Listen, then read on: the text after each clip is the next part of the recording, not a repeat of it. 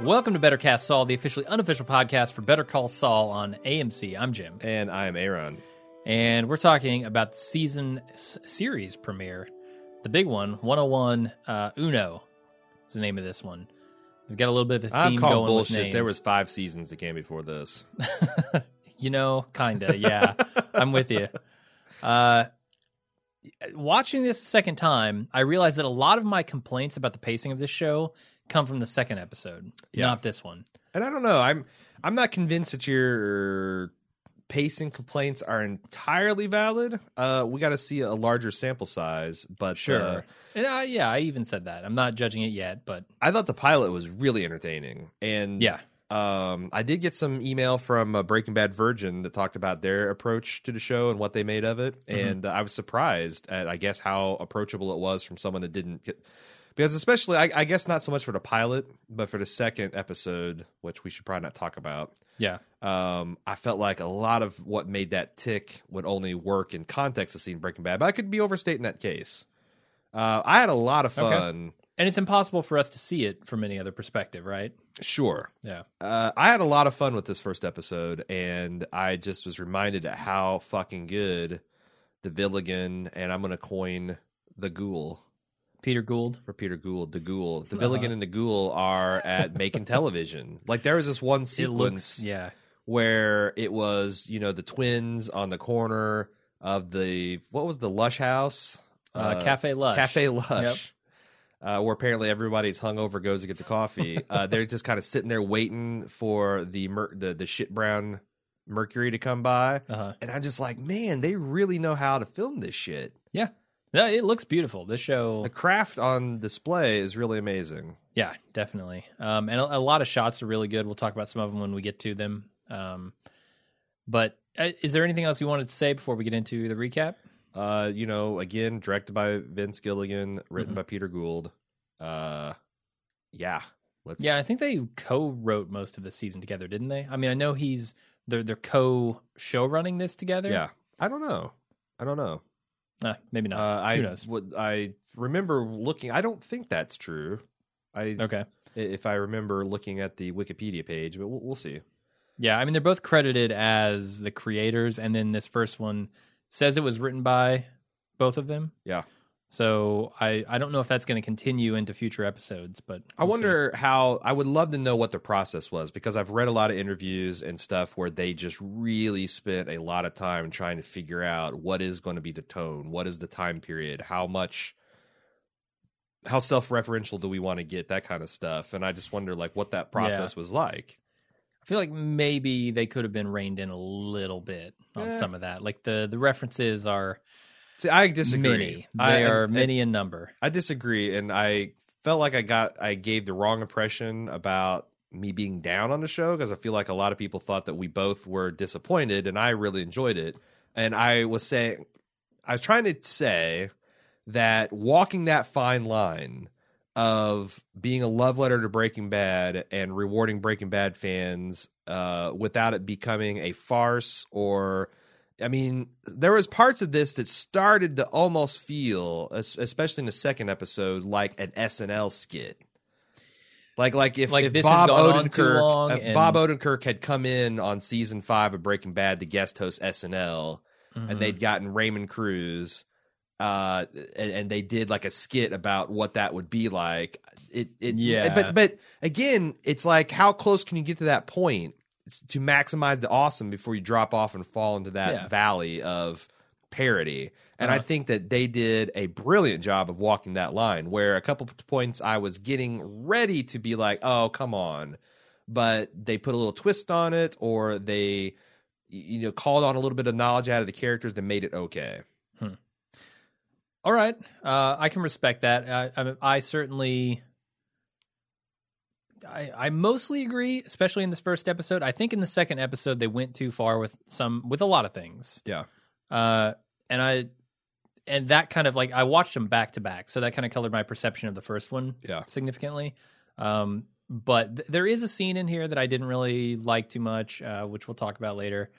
But I feel like we should just get into the recap. And I just want to make one more observation. Okay. If I were to ask you, what is Aaron's biggest bugaboo with television? Like, what's the thing that really jars me out of something? What is it?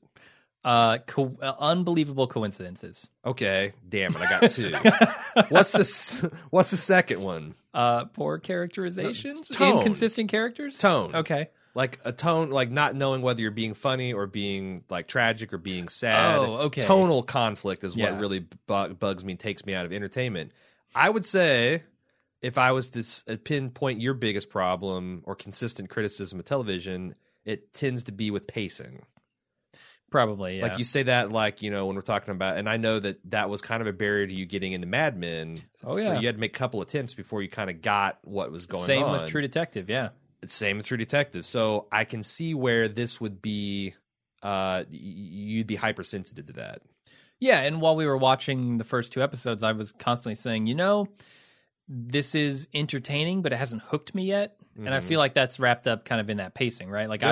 I want the thing that's going to excite me to the point where I'm invested. Sure.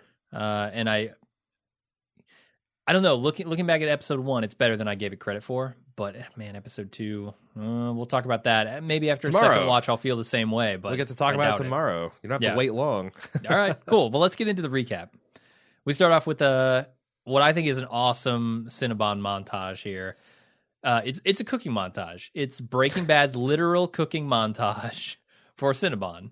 Yeah, and I thought it was interesting how it started off like funny, and then it got kind of scary and tense, and then it just got sad. Yeah, as he's sitting there watching his glory years. And I thought there was so much interesting parallels between this and the Granite State episode. Mm-hmm. You know, they're both kind of in. I mean, this is, I guess, Saul's idea of a wasteland. And he's isolated. He's completely alone. And I like that Address Unknown song because it puts you in that space of where are we? What are we? How did this character get here? What's going on? And it's all in black and white. And then we see just the barest hints of color in the reflection of his glasses as he's watching his, glory years. And I thought that was so cool. That this is the man who's had all the Saul Goodman beat out of him. Yeah.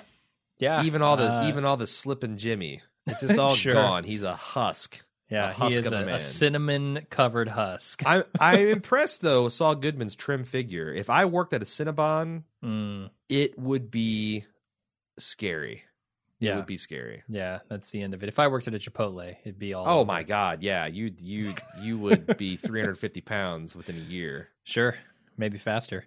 Do you think they'll stick with black and white for all the future scenes, all the I mean, how many future scenes do you think we have? The present of the show. How many future scenes do you think we have in store? I think there are going to be more, certainly. Do you think there's going to be a parallel story about the rise of Saul Goodman and the fall of Saul Goodman? Might be interesting. Like I said in the instant cast, it definitely reminded me of the teddy bear around the pool scenes in Breaking Bad, where they had just the one piece of color, then splash of and color, the otherwise black and white film. And they did that several times, so I assume they're coming back with that again at some point. That would be kind of interesting. Do you, in a kind of a Memento type of way, how far do you think we're going to have to go until we get to Saul? Because they teased it. Wow. They set it up right here in the beginning. Like, you can't do this. Like, I need to talk about your name. My name? How many episodes we go before he comes up with the Saul Goodman? I think he's going to be fighting those guys, the lawyers, for a while, the law firm. Is that like the season 1 I think maybe a season 1, yeah. So maybe we'll get through season 1. He'll start up his own practice as Saul Goodman.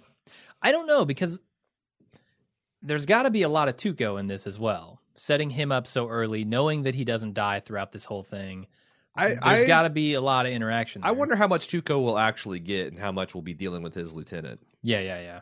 Because I can see Raymond Cruz. He's still busy on is it the Cold Case? I forget what he's doing, but he still has a show that he's working on. Yeah, he does. I don't remember the name of it.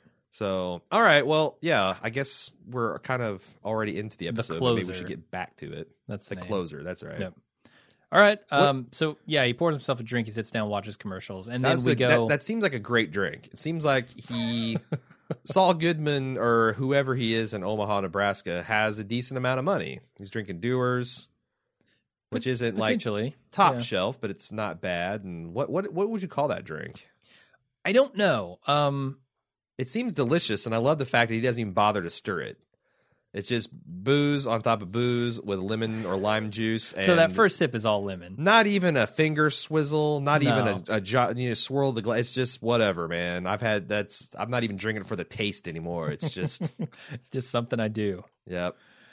Yeah, I don't know what that drink is called. If anybody knows what Drambuie whiskey and lemon juice is called, let us know, because I might like to mix some up here in the studio, give it a shot. And I will actually mix mine. You will? Yeah. No, I think you need to go the layered. You need like a layer cake first. Maybe it's supposed to be a layered drink. I doubt it. Like a one of those birthday cake cocktails. Uh-huh. Hey, we find out this has to be quite a while after Breaking Bad because Saul has lost all of his hair, almost. A lot. Although a good stress can chunk do that of it. for you. I mean, he's holding on to the barest minimum required for it to be called hair. Sure. Well, I mean, I started going bald when I had my son. I think it can. All right. Stress does it. Can do it for sure.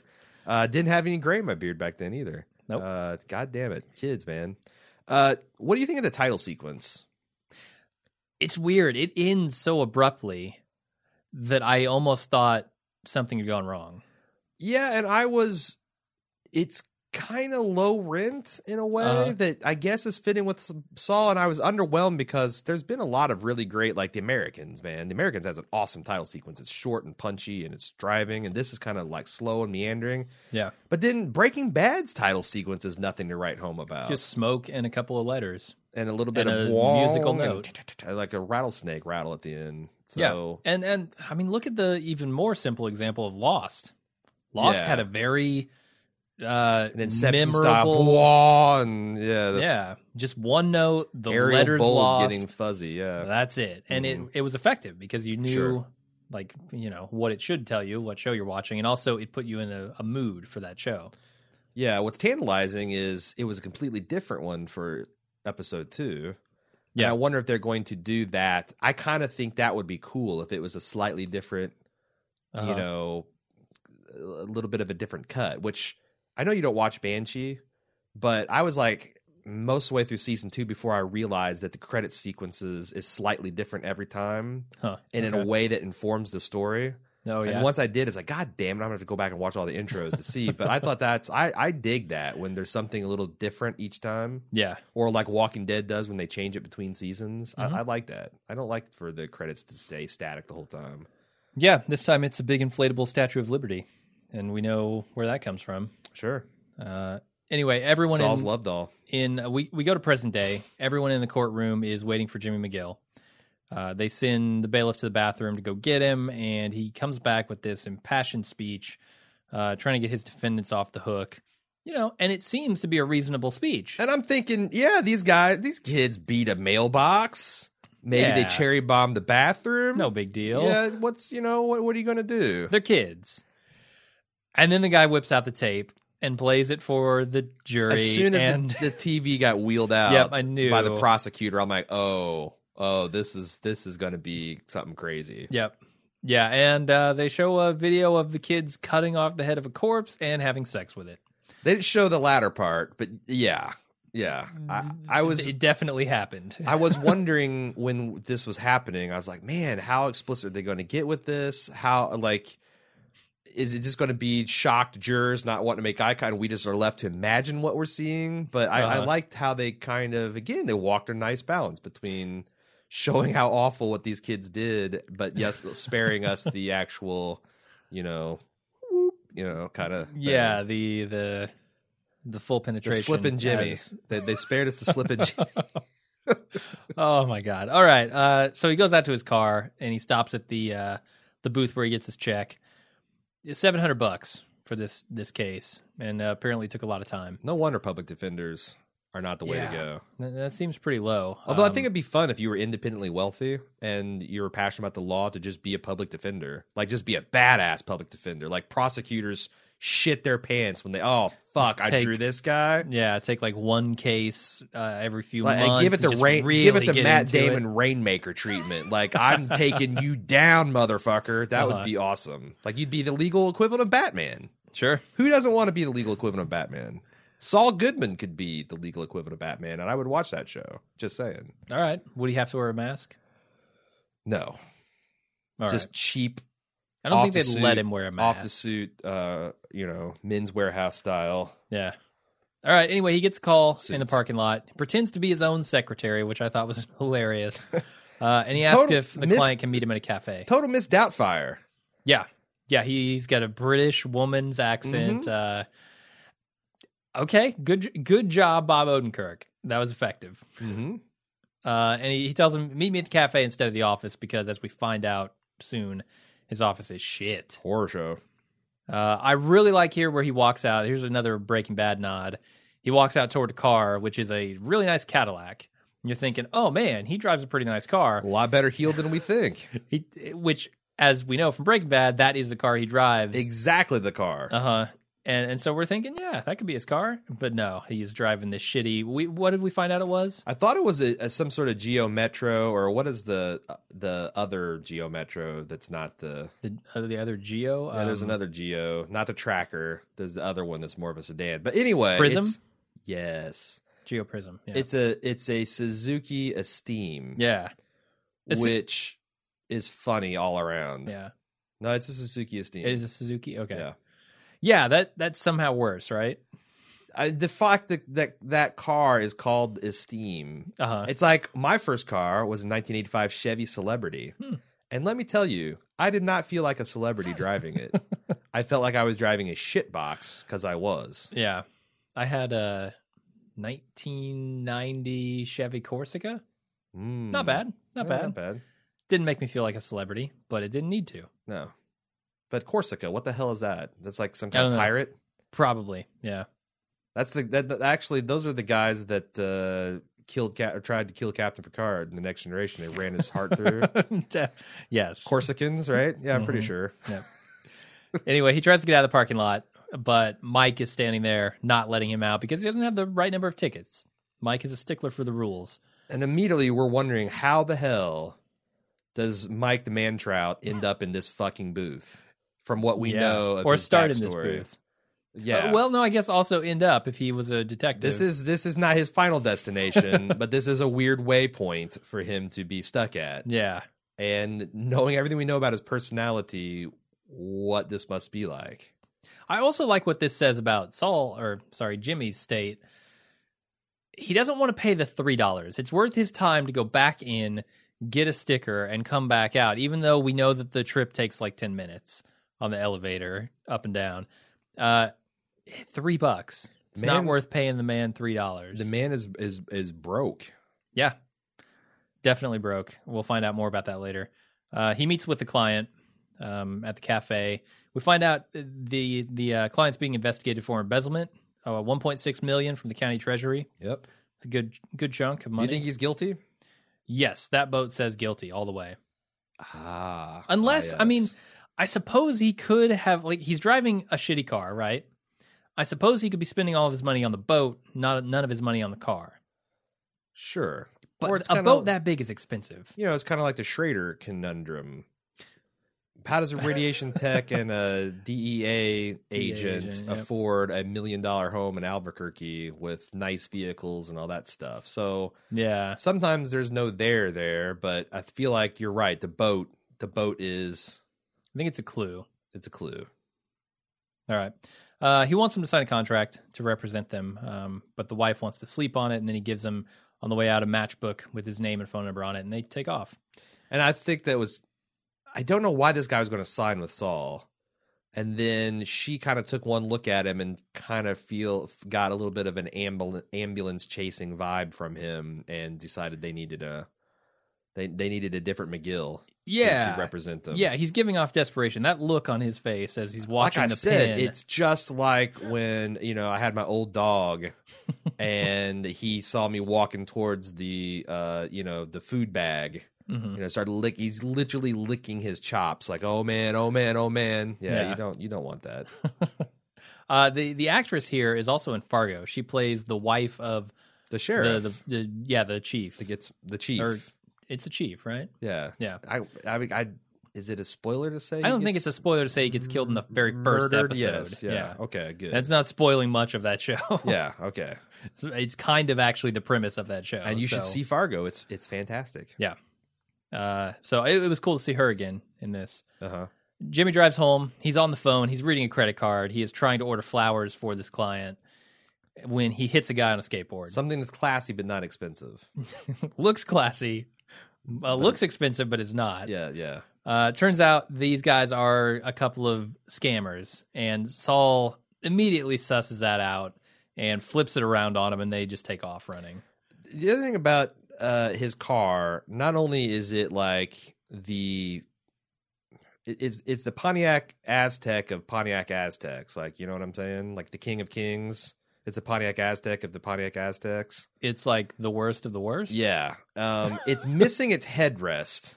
Oh, yeah. Which makes it a death trap. Like, if he gets hit 15, 20 miles an hour in the bumper, his neck is snapped. Mm-hmm. He also never wears a seatbelt. Yeah. He drives like a maniac. He does. Why he's talking on a cell phone and looking at his credit card.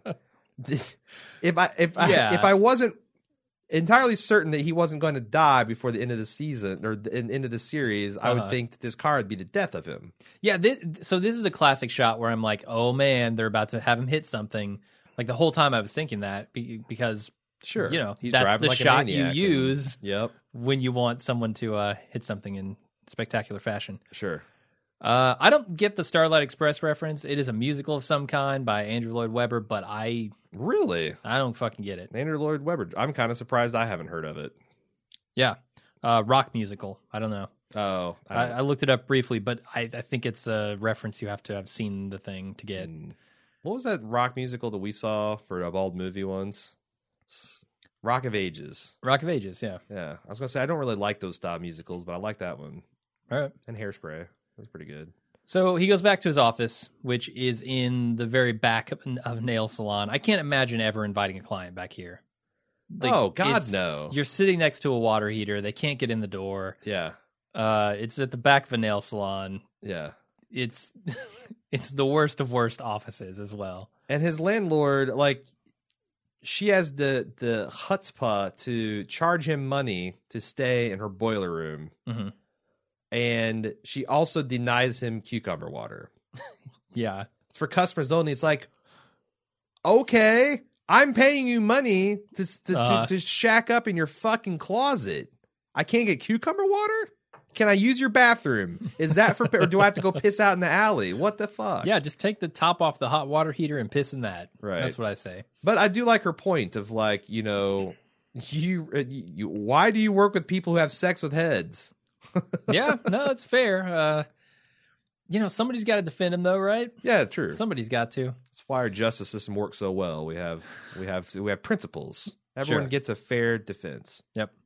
Anyway, he's back there checking his messages. He doesn't have any. He looks through his mail, and he has something there, a big ass check made out to him, and it is a shock when he tears that up. I really love this scene because they set this guy up as having no money, right?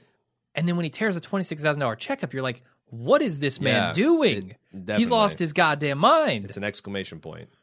Yeah, and the shot through the ceiling, like through those, through what in Breaking Bad they would have pulled out a ceiling tile, sure, and shot through it and let you like think, oh, they're shooting through the ceiling. Here, it's just like they're permanently gone. Yeah. And I really like that. Yeah, the drop ceiling's gone, and there was, I forget, maybe it was Seven Wall. He talked about how is very evocative of like prison bars. Yeah. But he's a cage. He's like caged up in this thing. Mm-hmm.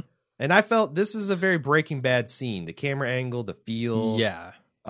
This felt very piloted. This is Walter. What am I to do? What am I to do, Walter? You know? Yeah, for sure. The other thing about that check is that he is a named partner at a law firm, and you're like, or it appears that way. Sure. You're like, what is he doing in this room? Because that's why you pause it. It's a Hamlin McGill. What the? Yeah. It's made out to him. It's a massive amount of money.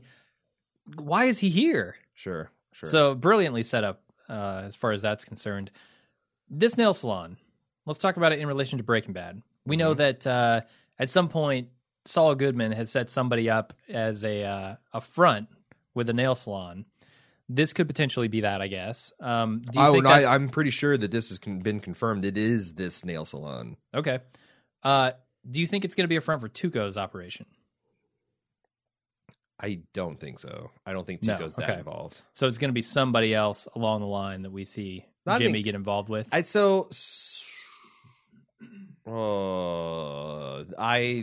lot of stuff in that second episode that is kind of into that. No, when I say Tuco's operation, I'm kind of including everyone in that. I know. Okay. I feel like that this is a question of when is, because at so far we see Saul. Yes, he's trying to scam the legal system, and one evidence is he's trying all 3 defendants in one trial because he's thinking, "Oh yeah, I found the loophole." Yeah, I'm going to get $2,100 if I did the math right. I'm going to get $2,100 for one case, and then the legal system's like, "Nope, I'm going to scam you right back." So, but he's still operating within the law. Yeah, although I don't know what he pulls with the twins is legal. No, it's not, certainly. But he certainly sees it as, maybe it's not conventional, but it's not criminal.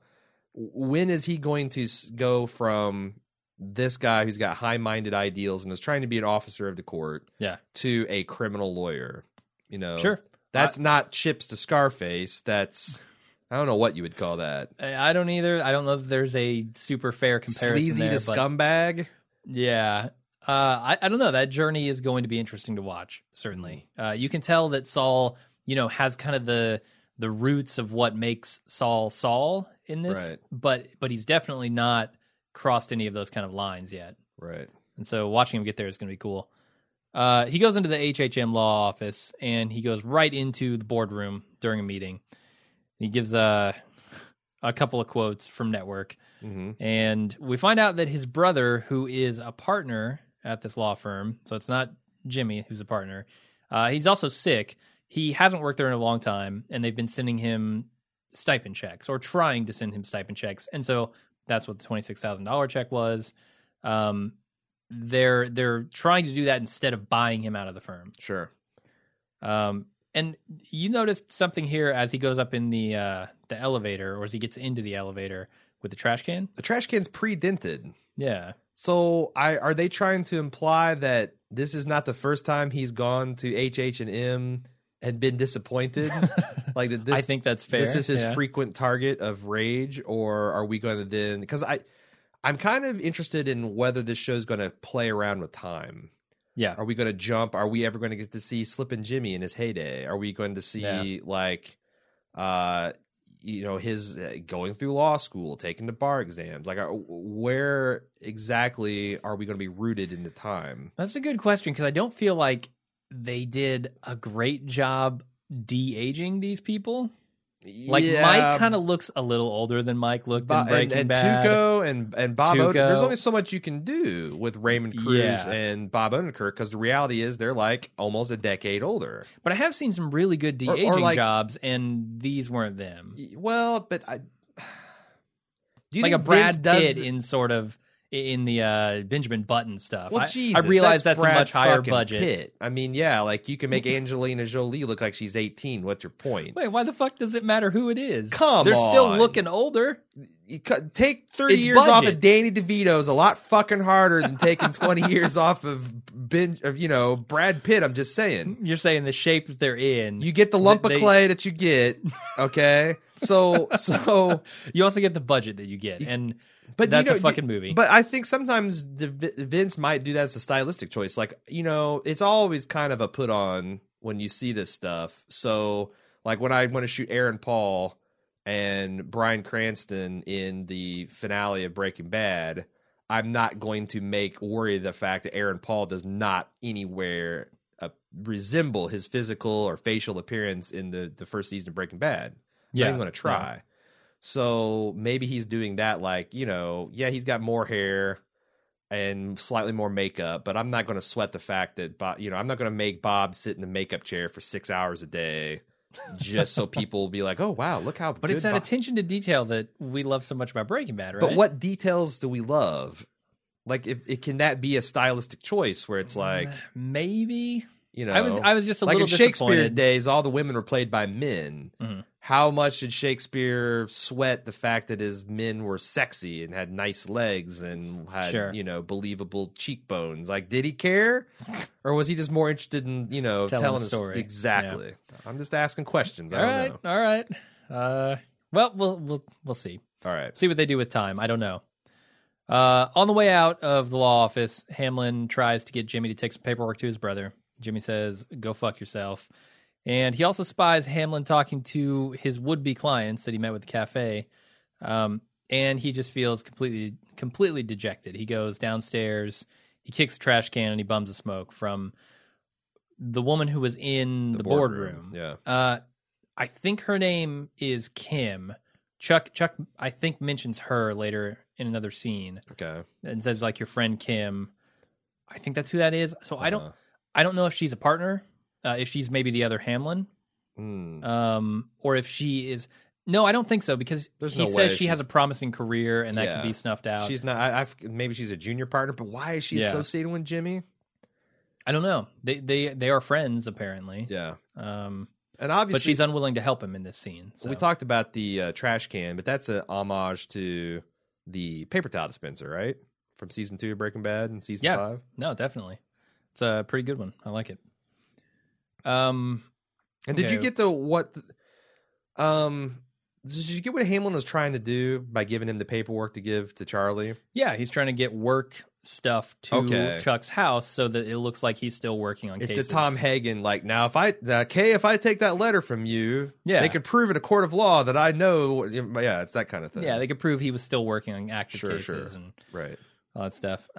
So Jimmy goes home to a bizarre setup here. He puts his phone, his watch, his keys in the mailbox. Mm-hmm. He goes inside and he grounds himself on some metal object.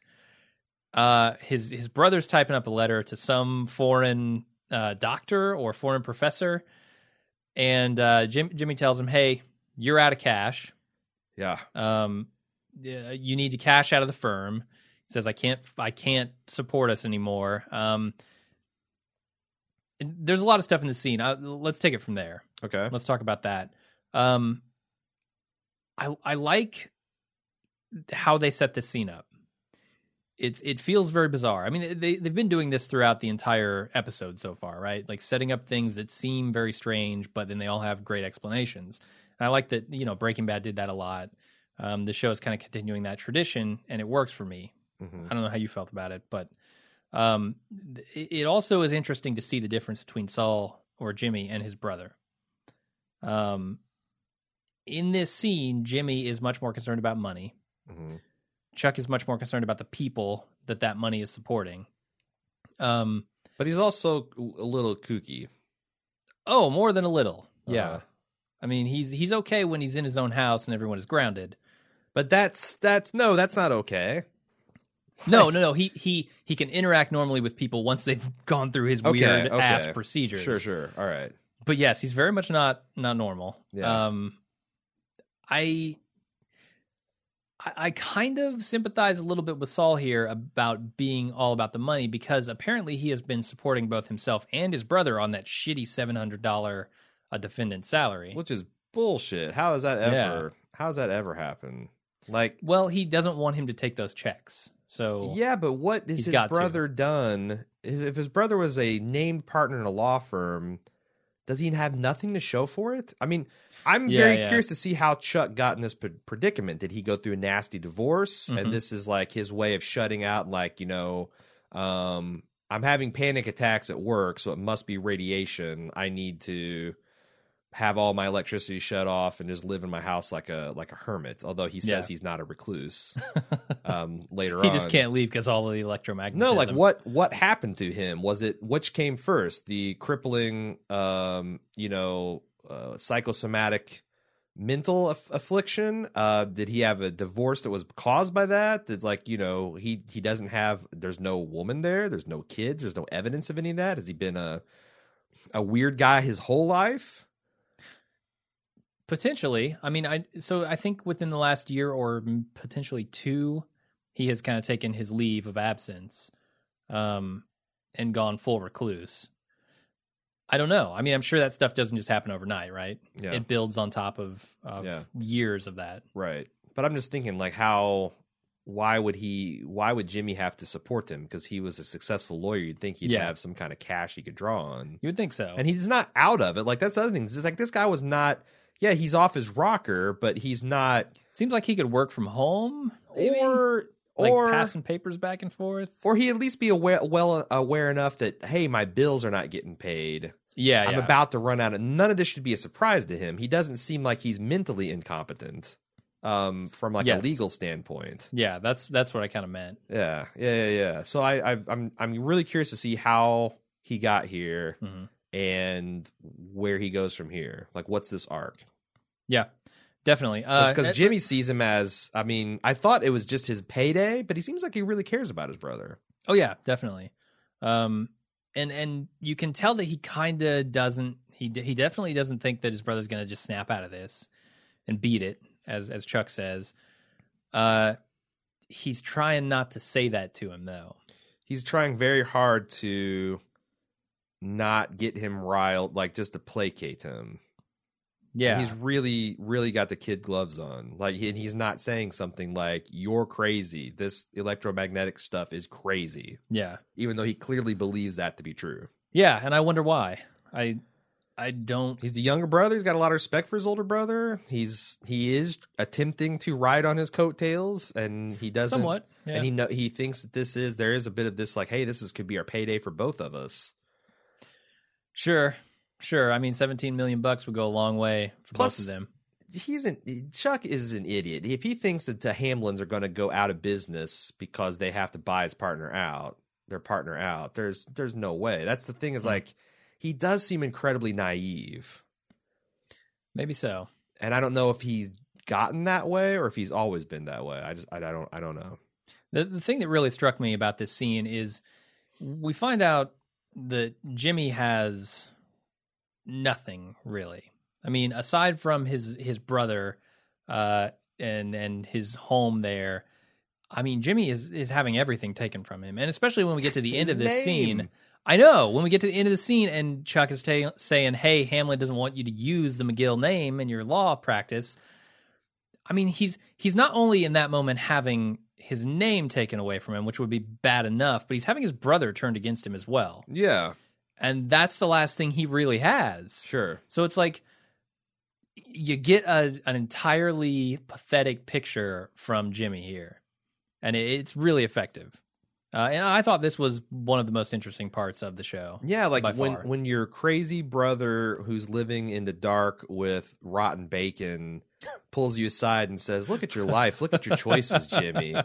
Tries to patronize you. That's hard to take, man. Yeah. Especially when you don't want to say, look who's talking. Yeah, like every once in a while I've had the experience where a person that I don't like or respect, but I'm a pretty good job of being civil to people.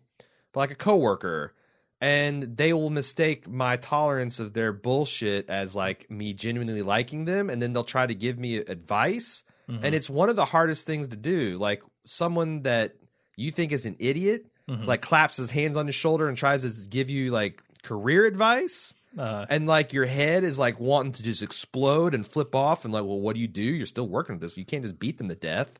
That's crime number one. You get fired. Number two. I don't. And if it's your family, holy shit. Yeah. Holy shit. So. Yep. Rough stuff. At least he doesn't have a power bill to pay. How about that? There you go. So Jimmy goes to the skate park where the guys he hit earlier are at, the skateboard twins, as I'll call them. He tells them the story of Slip and Jimmy, and he offers them a target for their scam in exchange for a finder's fee. Offers them their biggest payday ever, so hard to turn that down. I love the story of Slip and Jimmy. I like the way they filmed this. I can't remember who, because I've read so many reviews and stuff, but someone said that this was like a Sermon on the Mount style. That Jimmy is like Jesus, and the two guys, they're like his disciples sitting there. it's like story time, passing off his wisdom. And yeah, like they had their carpet squares and their milk boxes, and they're just listening to him. Oddly respectful to this stranger. I thought it was it's good. I thought it was immensely entertaining when Jimmy gets on a roll and starts Saul Goodmaning. It's very, very entertaining.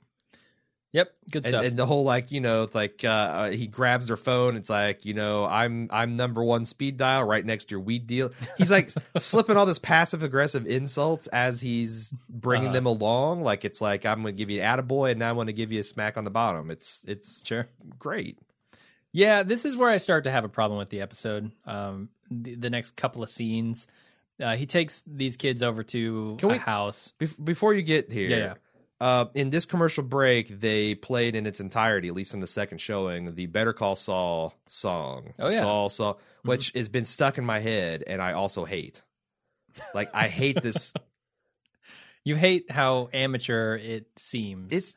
Do you think that's on purpose, though? I don't know, because they spent a lot of time and money to do it, and they're clearly proud of it. Mm-hmm. But at some point, they're starting to sing about the guy in the ice cream truck, and I'm like, you can't defend pedophiles, man. I guess you have to if you're a public defender, but you defend corpse head fuckers. Like, this isn't public defender shit. This is like his commercial, like you better call Saul. Yes. And I'm like, these guys trying to molest kids with an ice cream truck. Yeah, you're the hero of the show. Like, this is some season 5 shit you should be getting up to. I don't know. Plus, I just don't like the song. Yeah, and it's stuck in my head, and it's not helping matters. Caught myself singing in the shower this morning. I'm like, what the fuck? What am I doing? What am I? I had Look a moment. At my choices. I had a moment of clarity. All right, so he takes the twins over to a house and has them memorize a car. And then he takes them to a street corner outside Cafe Lush and explains the plan. And here's where I felt like things started to fall apart. You don't like it. I was eating it up. It's too much for something that isn't going to pan out. But see, I think that's what's brilliant about it. It's applying the same level of detail and impressiveness, and we're like ooh and ah that you would give George Clooney explaining a casino heist in an Ocean's 11, 12, 13 movie. That's fine, but I don't... this low stakes crackpot plan, which you already know 30 seconds into it is going to, you don't know how. Yeah, but it's going to blow up. And I was amazed at how explosively bad it went and where it went with Tuco. Sure. But I think that was kind of brilliant. This detailed explanation does not strike me as Saul. Does not strike me as Jimmy. Yeah, if you go back to Breaking Bad and you watch when he's interacting with Walter Jesse, he's just very much like surface details. We'll get it done. Goodbye. Well, so he's not like memorize this car. What color is it? He's not George Clooney in Ocean's 11. He's another guy who comes in, kind of flies by the seat of his pants, and assumes everything will be okay. No, in Breaking Bad, we'd see, if this was a Breaking Bad story, we'd see Saul swear revenge on the Hamlins. He'd go to the park and say, I have a business proposition for you two. And then we'd cut to those twins standing on the corner. And we'd be like, what the hell is the plan? And we'd see it walk. Yeah. But it's not. And they took I don't this want opportunity. A 10-minute scene of them setting up a plan. But what didn't you like about it? It's Saul Goodman being hilarious. And two doofuses. I mean, maybe it was just too much Saul Goodman being hilarious. Because that seems like all the show is trying to be at the beginning. No, and it's Breaking different Bad because, like I said, Breaking Bad they would have basically announced a plot is being hatched, a scheme is being born, and then you would see the scheme happening. I know a guy who knows a guy who knows a guy. You weren't privy to, like, they went from Walt saying we need methylamine to the methylamine caper, and you're like halfway through before you realize what the hell's going on. Yeah, Better Call Saul. In retrospect, the people who have to be detailed about this shit, like Hank, would kind of explain in rough details. I mean, he wouldn't even be like dwelling on it for 10 minutes. He'd just say, "Oh, this was dumb of them to do it this way," and then they'd move on. The pacing in these scenes feels off to me. It's reductive for Walt to tell his plan and then show us the plan, because Walter White telling us the plan is actually less interesting than just seeing the plan unfold. Mm-hmm. Here, it's entertaining, I think, for Saul Goodman to tell us the plan, and then the plan that unfolds is not his plan. Yeah. Like, because he's not Walter White, and, Walter White, stuff would go bad in the execution or in the result, but, like, the plan kind of went the way you could, but I felt like unless he explained the nuance of the car, then we wouldn't see it. Like, it's a Mercury, and what is it again? A Mercury, and we wouldn't see that. Like, oh god, that's not a Mercury, it's a fucking Ford. Sure. But we know they've already set up the exact scam. They've told the audience exactly what is going to happen. Now they're doing it again, and I didn't appreciate that. I thought it was just redundant. It was redundant to the point of disturbing me. Taking me out. I disagree because I thought one of the pleasures was watching each part of the plan fall apart. And I wouldn't have had that pleasure if I didn't know what the plan was. But you knew what the plan was. The skateboard twins were the plan. They've executed this plan in this episode already. We know that's what they're planning to do. Okay, fine, set up the car. And set up specifically that the car is the client's car. That's fine. I don't have a problem with that. When you go to the corner and you explain in 10 minutes a procedure that we already know as an audience, it gets annoying. How is this different from the Badger sitting on the bench against Jimmy In and Out or whatever the hell his name was? Like, that was the plan explained, everything laid out. It's going hilariously wrong. Walt's got to shuck and jive. When did they explain the plan on that? Because when he was giving him like the black and white and like, you know, all the times he's been in the prison and he takes the fall, and I guess they didn't explain it. They didn't explain it. They explained it up front when he met with the cop and then got busted. That's the exact same thing they were going to do. They didn't have another scene where Saul explains the setup again. I guess I see your point. It's just I found all that entertaining and you didn't. You were restless. Okay. So there's not fair. You're not wrong. You're not wrong. Neither are you. Thank you. So Jimmy's in his car. He's waiting for the Mercury to leave. He's practicing his razzmatazz. Which that's a recurring motif. He loves to like psych himself up for this stuff. Yeah, he right? did it before the courtroom in the bathroom. Yeah. That's what he does. When the car leaves, he calls the twins to warn him. The twins execute the plan on the wrong car, and then they follow it. And Saul also they call him, and he also follows them. Sure. I found it interesting. Like once you realize, oh my God, here is the client that he was trying to get to sign the contract earlier. You then understand, oh, he's trying to parlay this also into getting the embezzlement contract as well. So he's not just scamming them once; he's scamming them twice. I thought that was pretty cool. Yeah, and so that's the other thing I thought was interesting. When did you realize? Because it was when they showed the woman getting into her car. Yeah. That's the thing, because they kind of set you up for an aha moment because you think this is just going to be an outright revenge against Hamlin or someone like that. And I'm like, man, Hamlin's too slick for this. Like, as quick as Jimmy smoked this out, he's going to be even faster. Yeah. But I like that kind of like slight switcheroo. It wasn't like an earth-shattering twist, but yeah. Yeah. No, it was a good plan. The problem execution was good, but the Jimmy, like a lot of people in Breaking Bad before him, doesn't have a good crew. You're right about that. Yeah, like these guys are not even as good as, like, you know, Huel got the magic fingers. Yeah, I forget what Red's name is. Bill Burr. Yeah, Bill Burr, whatever his character is. He's got the gift of gab, and he can pull off scams. These guys are just. They're not even an alpha or prototypes of those guys. Maybe he's going to train them up like a Jesse. Do you want to see more of these guys? I didn't really like them. I didn't like their face. I didn't like their fact that they're twins. I didn't like their I liked them manner. Okay. Really? Yeah, you know, they kind of remind me of... It's like if you know that one hippie dumbass on The Walking Dead that broke his ankle and then got his brains bashed in last season?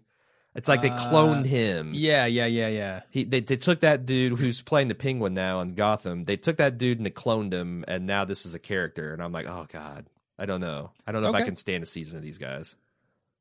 You might not have to. I don't know. We'll see how it goes. Yeah. So the car that these people are all following pulls into a driveway, and the twins stop, confront this old Hispanic lady who doesn't speak English, but invites them into the house. Her, man. Yeah, they're just saying dinero, dinero, mucho dinero. They're just yelling the little Spanish words they know at her. And she finally gets, you know, the idea that something's going weird here. Let's invite him in and sort it out. Mm-hmm. Jimmy shows up at the house. He knocks on the door. Door opens, and who else but Tuco pulls him into the house. That was surprising. And what's funny is, he's rolling tough and he's like, I'm an officer of the court. Open up in the name. That's the wrong. In the name of the law. When Tuco's face comes out, that's like, oh God, did you knock on the wrong fucking door, man? Yep. Oh, and man. it made it worse with the words coming out of your mouth. Oh man. It was great. What did you think when you first saw Tuco? I was blown away. Because I stayed remarkably spoiler free. Yep, me too. And I did, my jaw dropped. I knew Mike was going to be in this. I did not know that Tuco was going to be in it. Yeah, especially from the pilot, from the gate. Yeah, that was crazy. Yeah. So I was definitely shocked, and I was shocked when the door opened and a gun pointed at his head. Because I was like, "What the fuck?" To see Tuco, when did you know it was Tuco? Because as soon as I saw his sleeve, I'm like, "No, yeah. Okay, good. I'm glad you got that too." The just wild flowery patterns on his shirts, sure. He's known for those. Good stuff. Like I said, this first episode in my second viewing was a lot better. I just had a few small problems with this one as far as pacing goes. For you, it's the second episode when the kind of weak. Because if you did not like the plotting and scheming and belaboring of the plot, I can see why. In episode 2, you started getting testy. Yeah. But we'll talk about that when we get there tomorrow. Yes. So let's do some pimping. We had a big announcement that we were really looking forward to talking about on today's podcast, but unfortunately, we have been beset by a bunch of unforeseen technical difficulties here with our feeds, and we've been wrestling them. Yeah, and we didn't have a chance as a result to get all the switches flipped to do the new hotness. So the good news is, if you've ever been curious about how you can support Bald Move, you can always get the latest and greatest information by going to support.baldmove.com. Amazon.com is a great way. You can straight up donate and give us cash. There's a lot of different options. Amazon.baldmove.com. Amazon.baldmove.com. Yeah. Excuse me. Amazon.com is just going to give money to Bezos. Don't want that. All the money. No. We need the pay the copper price. But I think that the other thing we're starting to do is, and a lot of our research and our surveys have shown that the vast majority of people listen to these podcasts. Like, I listen to podcasts on my cell phone. Yeah. And our show notes have been always kind of a mess.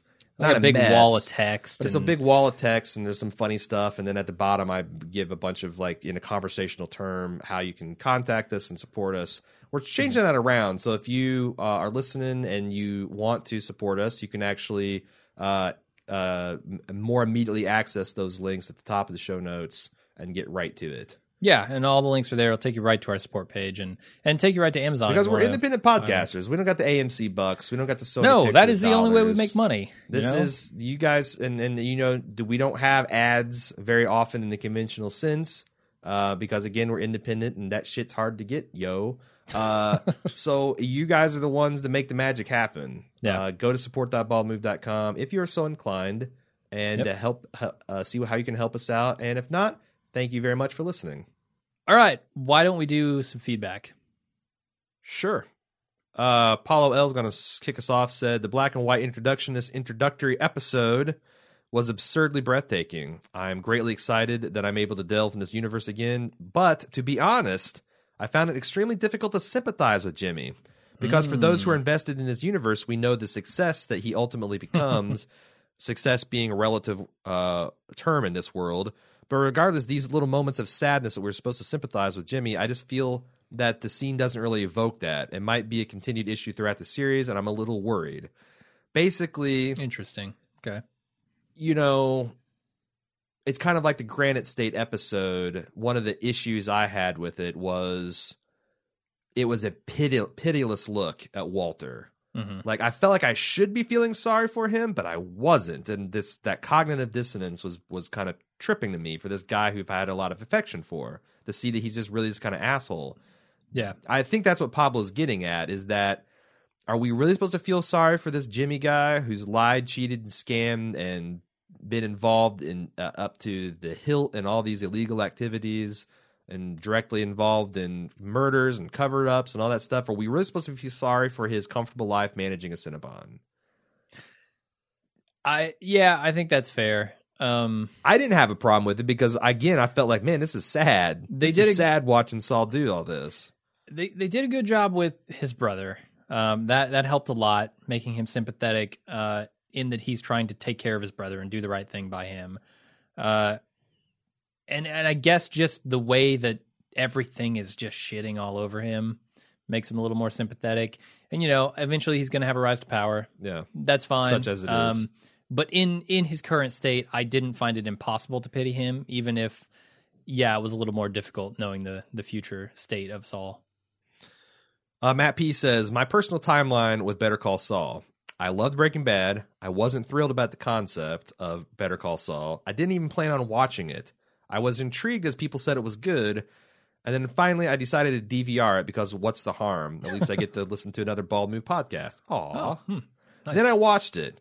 Of course, in all capitals. Of course it's good. Did I think Villigan forgot how to make great television? What was I thinking? That's a good point. That's a good point. And plus, he already did this with the Lone Gunman. So not only do you have a professional... He's made his mistakes? All right. It's like Bill Belichick had to fail utterly in Cleveland before he could go on his reign of fucking greatness with the goddamn Patriots. I'm killing you these sports references today, aren't I? Yeah, I have no idea what you're breaking talking your about. back with them. Buckle in. I'm still butthurt I can't. over the... I'm in Saul's car. Anyway, what was I saying? The cold open was the best snippet of TV since I've seen the True Detective tracking shot, throwing us right back into Breaking Bad style. Then you remember how in Breaking Bad he said he'd be managing a Cinnabon in Omaha? So great, so fucking great. Mm-hmm. Then he watches his commercials. This show can't be watched if you haven't seen all Breaking Bad, but if you have, this just might be great. Which, by the way, I'm sure you can tell, we are we are a weapons-free spoiler environment here. Yeah. After we saw the first 2 episodes, we're like, this is a joke. There's no way I can contain, at least I personally can't contain. No, I'm with you. I completely changed my mind after seeing the first 2 episodes. And I think that if you're the type of person that is spoiler averse, you literally cannot watch Better Call Saul before you watch Breaking Bad. You definitely can't listen to this podcast. And you can't listen to this podcast because, I feel like Vince is just kind of flopping it out there. The intro. Yeah. The having Tuco involved. Like, there's tons of references. Mike. Yeah. You're talking about some really late season 3, season 4 stuff. Yeah. No, it's all out there.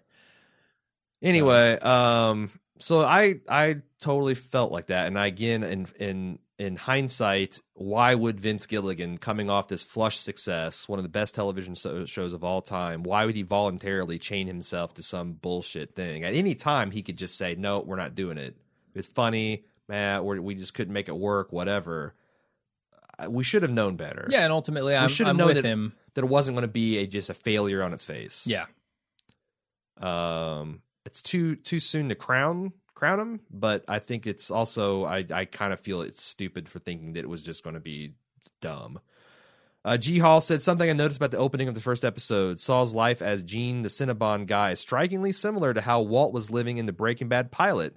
Both are living lower middle class mundane lives, growing old as they look back on their successful younger days, back to when they were really alive. Yeah, in that way, certainly. I was going with the Granite State comparison. He's going with the pilot. Yeah. The only thing Walt had that Saul doesn't have is a family. So that's a Slippin' Jimmy. Maybe Slippin' Jimmy. You think Slippin' Jimmy had a family? It would be interesting to see him with a bastard. I guess a New Mexican bastard would probably be Sand. He was partying from winter to Labor Day on his found funds. Everybody wanted to be Slippin' Jimmy's fan. Yeah, you might be right. So big payday for Slippin' Jimmy's a payday for the town. I think it would be interesting to have him, oh God, what if the twins are his? We're building an awful lot of headcanon here. Yeah, let's get back to the... All right. Michael P., important fact, the date on Saul's $700 check was May 13th, 2002. That's my 2-year sexual anniversary. Yes, on May 13th, 2000, I lost my virginity in a magical performance. That said, I got mixed reviews. These are our listeners, folks. Michael P. Yep. Anyway, I like this episode. I was mostly due to my love for Breaking Bad. It did seem like a stretch that Saul would meet Mike, and Tuco in the same episode, though. I'm in Mississippi tonight, and I haven't had a chance to see episode 2 because God has decided to fuck up everything this hotel has to quote-unquote offer. Yeah, I don't know. I like I said, in Instant Cast, this came right up to the cliff of being too much, but it never became too much. It never crossed the line into just parody. This episode specifically? Both episodes, in my mind. I know you might feel differently. Yeah, we disagree on that. Ben from Newcastle, England, which I have to wonder, where do you find a Newcastle in England? Are they just building them? I don't think that. I think they're all old castles Castle Boom at this point. Yeah. Ben, if that's your real name, and if you're really from England and you're Newcastle, hey, Jim and Aaron, do you have a problem with knowing a certain selection of characters can't die? No matter what happens to Saul or the situation we know that he's in, we know he'll get out of it. Same with Tuco. Mike, meeting a man when he inevitably appears, and any other Breaking Bad characters. Does this bother you as much as it does me? I feel like it takes away some of the drama. A little bit. That's the tough thing with prequels, right? Yeah. Like, that... It ultimately, is it surprising the prequels were unsatisfied when we know what happens to Anakin and we know what happens to Obi-Wan? Sure. On the other hand, I think that Better Call Saul is not the same thing as Breaking Bad. It doesn't feel like a train going to a terminal destination. Okay. Or if it does, it's at least a journey you've never been on. Yeah. Even if you've been to the city, like it's coming into a city another way. Yeah. No. I'm kind of okay with it, though I can understand why people wouldn't be and why I'm not totally okay with it. Sure. It definitely takes away some, but that's the thing, like how, I guess, with Breaking Bad, like I never thought that Walt was in danger of dying, obviously. I can see them having 2 seasons of just, okay, what's the resolution? Yeah. It becomes a Skyler and Junior show and the hilarious adventures of Jesse. Yeah, that wouldn't have worked. But I definitely thought maybe Skyler, maybe Junior, maybe Hank, maybe Jesse. Like there was nobody safe other than perhaps Walt himself. Mm-hmm. Here, now we know a lot of the surrounding characters are pretty much bulletproof.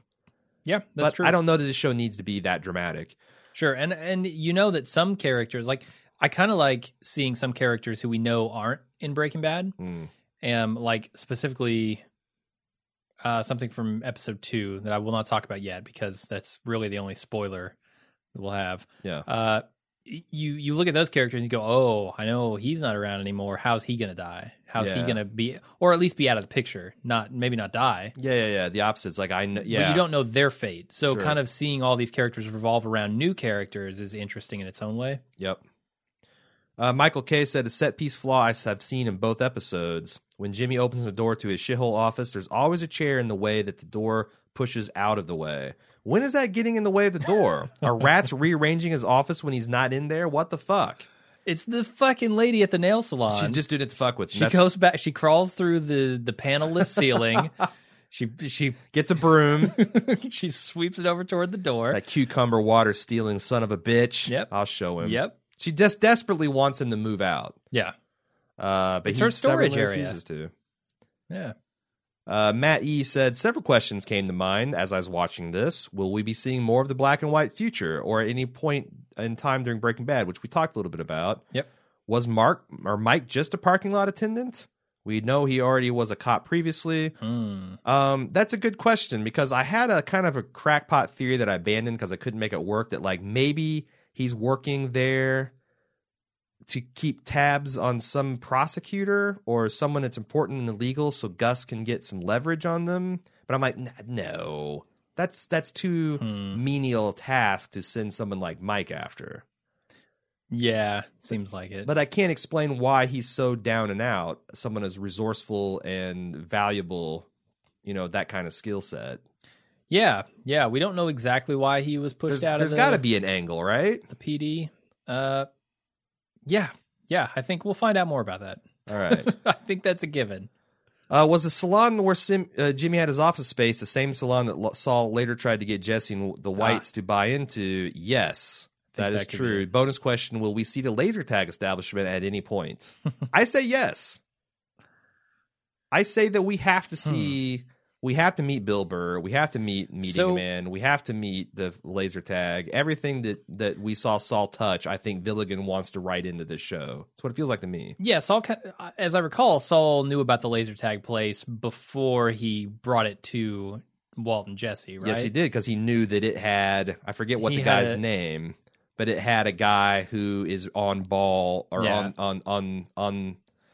on the same page as far as cooking the books and all that stuff, and you need that guy. Yeah, so I could definitely see him establishing that relationship, maybe Sure. toward the end, or depending how they jump around in time. Sure. At any point in this series. Amanda from Connecticut said, after mailing you, I'm just mailing you on your question about Breaking Bad virgins / Walking Dead fans' opinions on the show. I'm a huge WD fan, and as cheesy as it can be, I like the show for what it is. I've seen about 12.5 episodes of Breaking Bad when they marathon the show, so I'm familiar with the core cast and major plot points, but not the intricacies and fine details. That said, I watched the first 2 episodes of Better Call Saul with no knowledge of who any of the characters are except for Saul, and was immediately drawn into it. I didn't need the backstory, the side story, or whatever carries over from Breaking Bad to understand what's going on, other than the Cinnabon scene at the opening, which was puzzling. I'm wondering if you guys, being so possessed of intimate knowledge of Breaking Bad, are judging a little too harshly on whether this show can stand alone. So far, from my own perspective, I don't see why it couldn't. There are apparently tons of Easter eggs for fans of the original show, but this isn't so tied in to needing that knowledge that's detracting from from the story they're trying to tell here. Granted, it's only the very beginning of a hopefully few season run, but if Better Call Saul keeps ticking along like this, I can't see where it can possibly go wrong. So there you go. Okay. There's the other side of this equation. We're I mean, that's why I said at the beginning we can't possibly see it from any other perspective. So it's good to have people writing in who haven't seen Breaking Bad. Although, sorry, we just spoiled a whole bunch of it probably. Yeah. Are you ready to take some lumps? Are you ready to be called to task? Yeah. Because Mark from Milwaukee wants to do it. Bring it on. Quote unquote, I don't like the pacing, says the 2 dudes who cast freaking Mad Men. Like Alan Sepinwall said, this show is going to take its time, and I'm perfectly fine with that. I see this as a character-driven piece, and as someone who misses Breaking Bad desperately, I love the slow-down approach. I thought the second episode is very intense, regardless of what some knew about the ultimate outcome. Let's skip a little bit for the spoilers. Now, to the person who said this was better than Breaking Bad, please put down the glass pipe and check into rehab. It is impossible to perfect already perfect television, but I don't need Better Call Saul to do that. I just need it to weave right into the Jesse and Walt years with some intensity, and it will do that, I have no doubt. We're off to a great start, and you fellas need to calm it on down. Jim, a rebuttal. Mad Men uses its moments for its slow moments for very good characterization. Mm-hmm. I mean, when it slows down, it's for a purpose. Like when this show slows down, I felt like it wasn't doing anything. It was spinning its wheels versus Mad Men, which does something with those moments. Yes, it's about watchability. Now, I differ in an opinion to you, but I see what you're saying. Like, there's a difference between the slow-paced cold open, right? Sure, I love that. I think that's fantastic. Because there was, even though nothing was happening, things were happening, and we were learning a lot about Jimmy and Saul that we didn't know before. Mm-hmm. So, anyway. Yeah, and I felt like that was the case through most of this episode. Like I said a couple of times now, next episode, we'll talk more about that. Right. Holy moly, I forgot how much email we had. Joe E said, first, I greatly enjoyed the show, and I'm loving it. It's not Breaking Bad, but it's still a great time. Running into Tuco randomly is too much of a coincidence. However, it's a fishnado. It's a fishnado. Oh, God. However, my feeling is they just needed to get it out of their system. If they keep this up week to week, it'll wear on me, but one character as fan service is fine. Very impressed with Michael McKean, especially seeing him yelling that he'll get better in the pilot. But could someone explain the dynamic between him, Saul, and Hamlin? Is Hamlin running a scam on them, or is Saul just being selfish, wanting access to millions of dollars? Will something happen if he doesn't show up to work long enough without cashing out that he'll lose money? I'm confused. Hamlin isn't likable, but I don't understand what he's done that's wrong so far. It's a good point. Here's what I think is happening. I think that they are trying to pay down his partnership slowly rather than cashing him out in one big chunk, because it might actually cause them to have to liquidate that company. I don't know. That's what it felt like to me. I don't remember how much of this is drawing on episode 2 knowledge. Well, plus that's essentially the plot of the last season of Mad Men too. Yeah. Pushing somebody Senior out. partners trying to push someone out and you know, pay them to keep. It's cheaper to just keep paying them a salary. In this case, the peanuts, or is it worth it just to buy him out? I mean, obviously, in this case, it's like a clear, like, yeah, it's way better to just give this guy his stipend. Yeah, I mean, didn't he get a check for like $800 or something, as opposed to that $26,000 one that he was sending Jimmy? And he was going to get on a regular basis. Yeah. So what is that, an hour? Are you sending those hourly? Because maybe then. Yeah. He also says the lower stakes of the show definitely keep its ceiling lower than Breaking Bad. Walt had a good life and a lot to lose. Even if he died without making money, he still would have had a legacy as a good dad and husband, and he'd have a family who loved him. And he lost all that. Mm-hmm. Saul has none of that and is at the bottom run of society. I'm surprised how low they have him there, with nowhere to go but up. And it's even arguable if he goes up, right? Yeah. I mean, he certainly goes up in financial status. Yeah. But he goes down in moral status. Sure.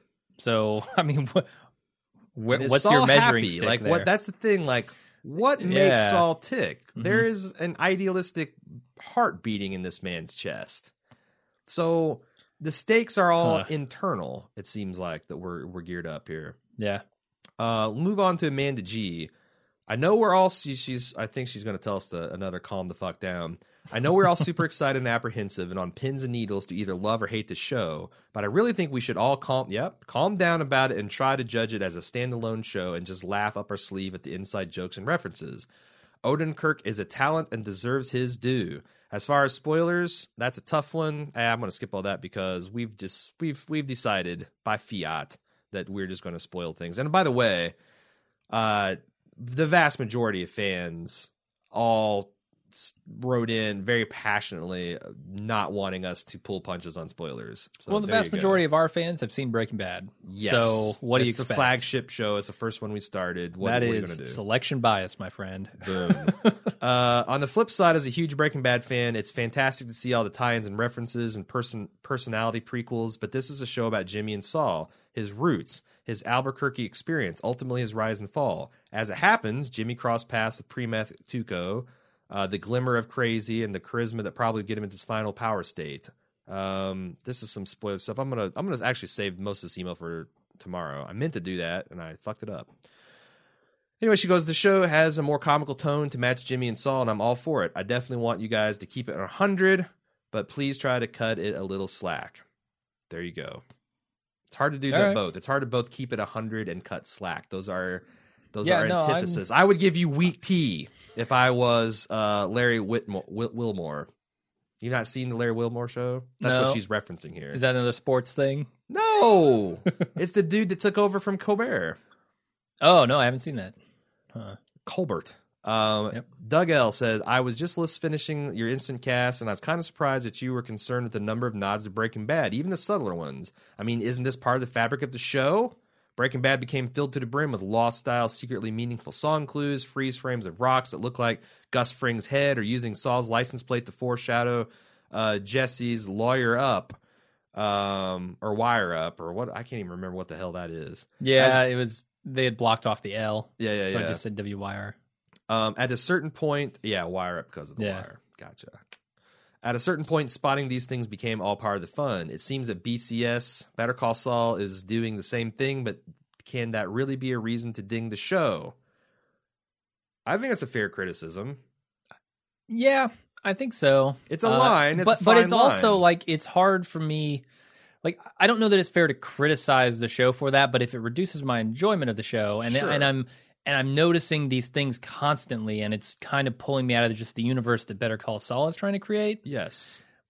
I don't know that it's fair to say that it's a worse show because of it, but it can certainly reduce my enjoyment of it. And there's balance in everying. Yeah. I mean, like I talked about Gotham. Gotham's pilot is the preeminent example of too fucking much.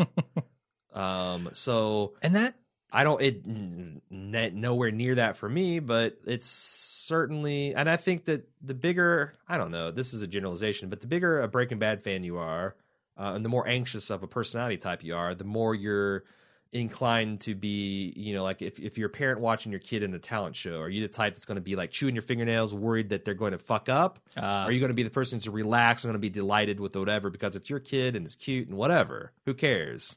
If I'm honest with myself, I'm more of a finger chewer. I'm more of the fingernail chewer. I'm more of the, God, I hope they don't embarrass themselves. Yeah. And that concept of, now let's save it for episode 2. Okay. Save it for episode 2. I don't want to get spoilery on this. Michelle, I'm a huge Breaking Bad fan and completely enjoyed the first 2 episodes of Better Call Saul. From the interviews and articles I've read, I didn't expect it to be Breaking Bad. For me, it doesn't need to have the same tone or pacing to be plot-driven in the same way. Or to be plot-driven in the same way, rather. I'm enjoying the slow burn of it all. I have a tremendous respect for the writers and everyone involved in the project and trust them. She says, Saul's superpower is his gift of gab. In Breaking Bad, it seems so natural to him. Now it's interesting to see him in a period of his life where his confidence is low and he's literally practicing what he will say beforehand. Odenkirk is doing a great job and he can handle the dramatic parts. The scene between him and his brother in which the brother yells at him and they both seem to be holding back tears worked really well. Yep. I think the show works as a character study with some of the visual and comedic sense of Breaking Bad. I enjoyed the tone of the pilot changing once the skateboarder caper got underway. I don't believe Vince Gilligan and Peter Gould would allow, at this point, the studio to dictate anything to them. I think they're telling a story that they want to tell. I'm almost scared of that. Like, that's where I feel some of the, like... Because it can go bad. The self-indulgent... See George Lucas. Over-referential stuff is coming from. It's just... They're in a fucking room. They don't have any oversight, and they're doing what they think is funny and fun and awesome. And that worked great on Breaking Bad, but I feel like they had more people kind of reining them in a little bit. Yeah, I'm worried. I'm not saying that stuff is necessarily getting completely in the way yet, and I'm not willing to judge this show yet. I feel like on the face of it, but I'm slightly worried with all of the references, with some of the pacing problems I have in episode 2. As a counterpoint, I think that Vince Gilligan was pretty hands fucking off from the studio for season 5A and 5B, and that was one of the greatest seasons of television. Hands off? Oh, they just let him do what he wanted? Yeah. Like after season 4, when the thing blew up on Netflix, like nobody was telling him shit. Yeah. And it still was awesome. And he seems like a humble, down-to-earth... He seems like the kind of guy who would be immune to have smoke blown up their ass. I agree. He also seems like the kind of guy who would play a joke a little too far and think it's funny a little bit more than he should.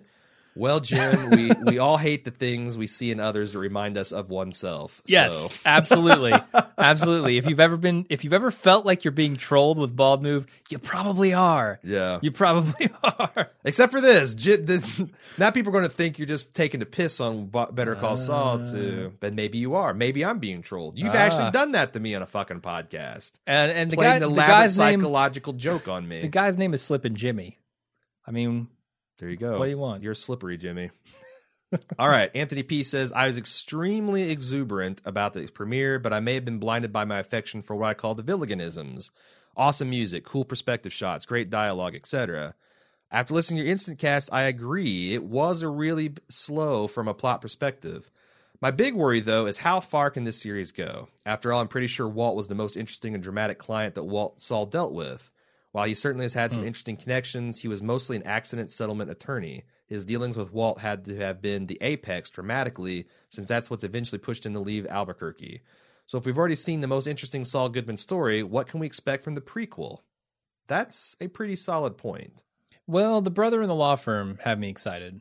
I do agree. Like, it can't be as exciting as Breaking Bad, though. It's not going to be as exciting as Breaking Bad, but it is something that is entirely separate from Breaking Bad, in that we never saw anything about this. Sure. So that could potentially be very dramatic, very interesting. I think they have places to go there. Mm-hmm. So that has me excited. We don't often see that, like, different takes in tone on the same universe. It's like the Star Wars sequels there's not going to be a wacky musical one. You know, when there was not like I mean, even like Deep Space Nine was the dark, gritty Star Trek, but it's still fucking communist utopia, liberal society, right? Uh-huh. Law and Order or like, Special Victims Unit isn't like the Sunshine and Rainbows version. No. I'm trying to think of a spinoff that is radically different in kind of tone and pacing and all that stuff by still being the same universe with the same characters. That's a tough thing to pull off, right? I would imagine so, yeah. Michael McBee said, I don't know how much experience you have with the Far Cry video game series. Almost nil for me. I've seen some of it played. I haven't played any myself. But if you do have any decent amount of experience with the third installment, you know that Vaz, Tuco's new lieutenant, is portrayed by the same actor, which in the game you could describe as a scarier, smarter, and more intimidating Tuco. So maybe he isn't as level-headed as he appears. Just something I thought I'd share with you all. You said that as we were watching. It's like, this guy is smarter and more rational than Tuco, which makes him scarier. Yeah. And I agree. Definitely. I feel like he is a man to be reckoned with. Like, I don't think that anybody can really control Tuco. But you can manipulate him. It seems like it's not that even that hard to manipulate him if you... And he can't disguise what he's thinking either. Tuco's going to tell you immediately what he is thinking and feeling, and you can react to that. Yes. Whereas this guy might... It's Sonny versus Michael Corleone. Shit. I mean, this should all be probably saved for episode 2. But, yeah. But yes, that guy is much scarier to me. You will see him in episode 2 if you have not seen it already. Yep. Tom G in Volkswagen said, this is another longtime bald mover backing us up. Yeah. I like the storytelling, the camera work, the new characters, the new stories, etc. But please, fewer Easter eggs for Easter eggs' sakes. The only Breaking Bad flashback forward character crossovers that make sense are the ones that were in Saul. So Breaking Bad circle: Mike, Gus, the A-Team, the Disappearers, Honey Tits, and Laser Tag Danny. That's it, Danny. You need a Danny. Need a Danny. In a prequel, it does not make sense for Saul to interact with the Whites, Jesse, Schraders, Gomez, the Mexican Cartel, or Team Panzer Gray. I want the same creativity, the same quirky character Saul with brand new stories. This was a solid 8 that would have been better. I can't believe I'm saying this without Tuco. I mostly, I kind of agree with that. I mean, I don't. To me, it is a little bit further from the edge, but that's the thing. It's subjective, and depending on what type of Breaking Bad parent you are, I can see people running the range of good. No one's saying this is terrible. No, and no one's even saying it's disappointing. It's basically how awesome do you think the new show is I think probably the people who bought into the idea that this was better than Breaking Bad right off the bat are disappointed. But that's on them. Sure. That's their fault, not the show's fault. Sure. And that's it. If you'd like to give us some more feedback, you can do so at Breaking Good Jesus. No. Breaking Good Jesus at baldmove.com. Breaking Good Jesus. No, you can do it at bettercastsaul at baldmove.com. You can get on Facebook on facebook.com/baldmove, on Twitter at baldmove, and check out our forums. Especially if you are, I can't imagine you're going to listen to this podcast and watch a show and you care about spoilers. Yeah. But if you did, you can start up a spoiler-free discussion about it on our forums like you can't in Facebook. Sure, if you want to. So there you go. At forums.baldmove.com. We will have another podcast out tomorrow. It's Hell Week here at Bald Move. Yeah. Somewhere around 6 or 7 podcasts this week. Sure. 15 hours of content we're going to generate. Yep. But yeah, we'll be back for tomorrow for the second episode. And until then, I'm Aaron. And I'm Jim. Bye-bye.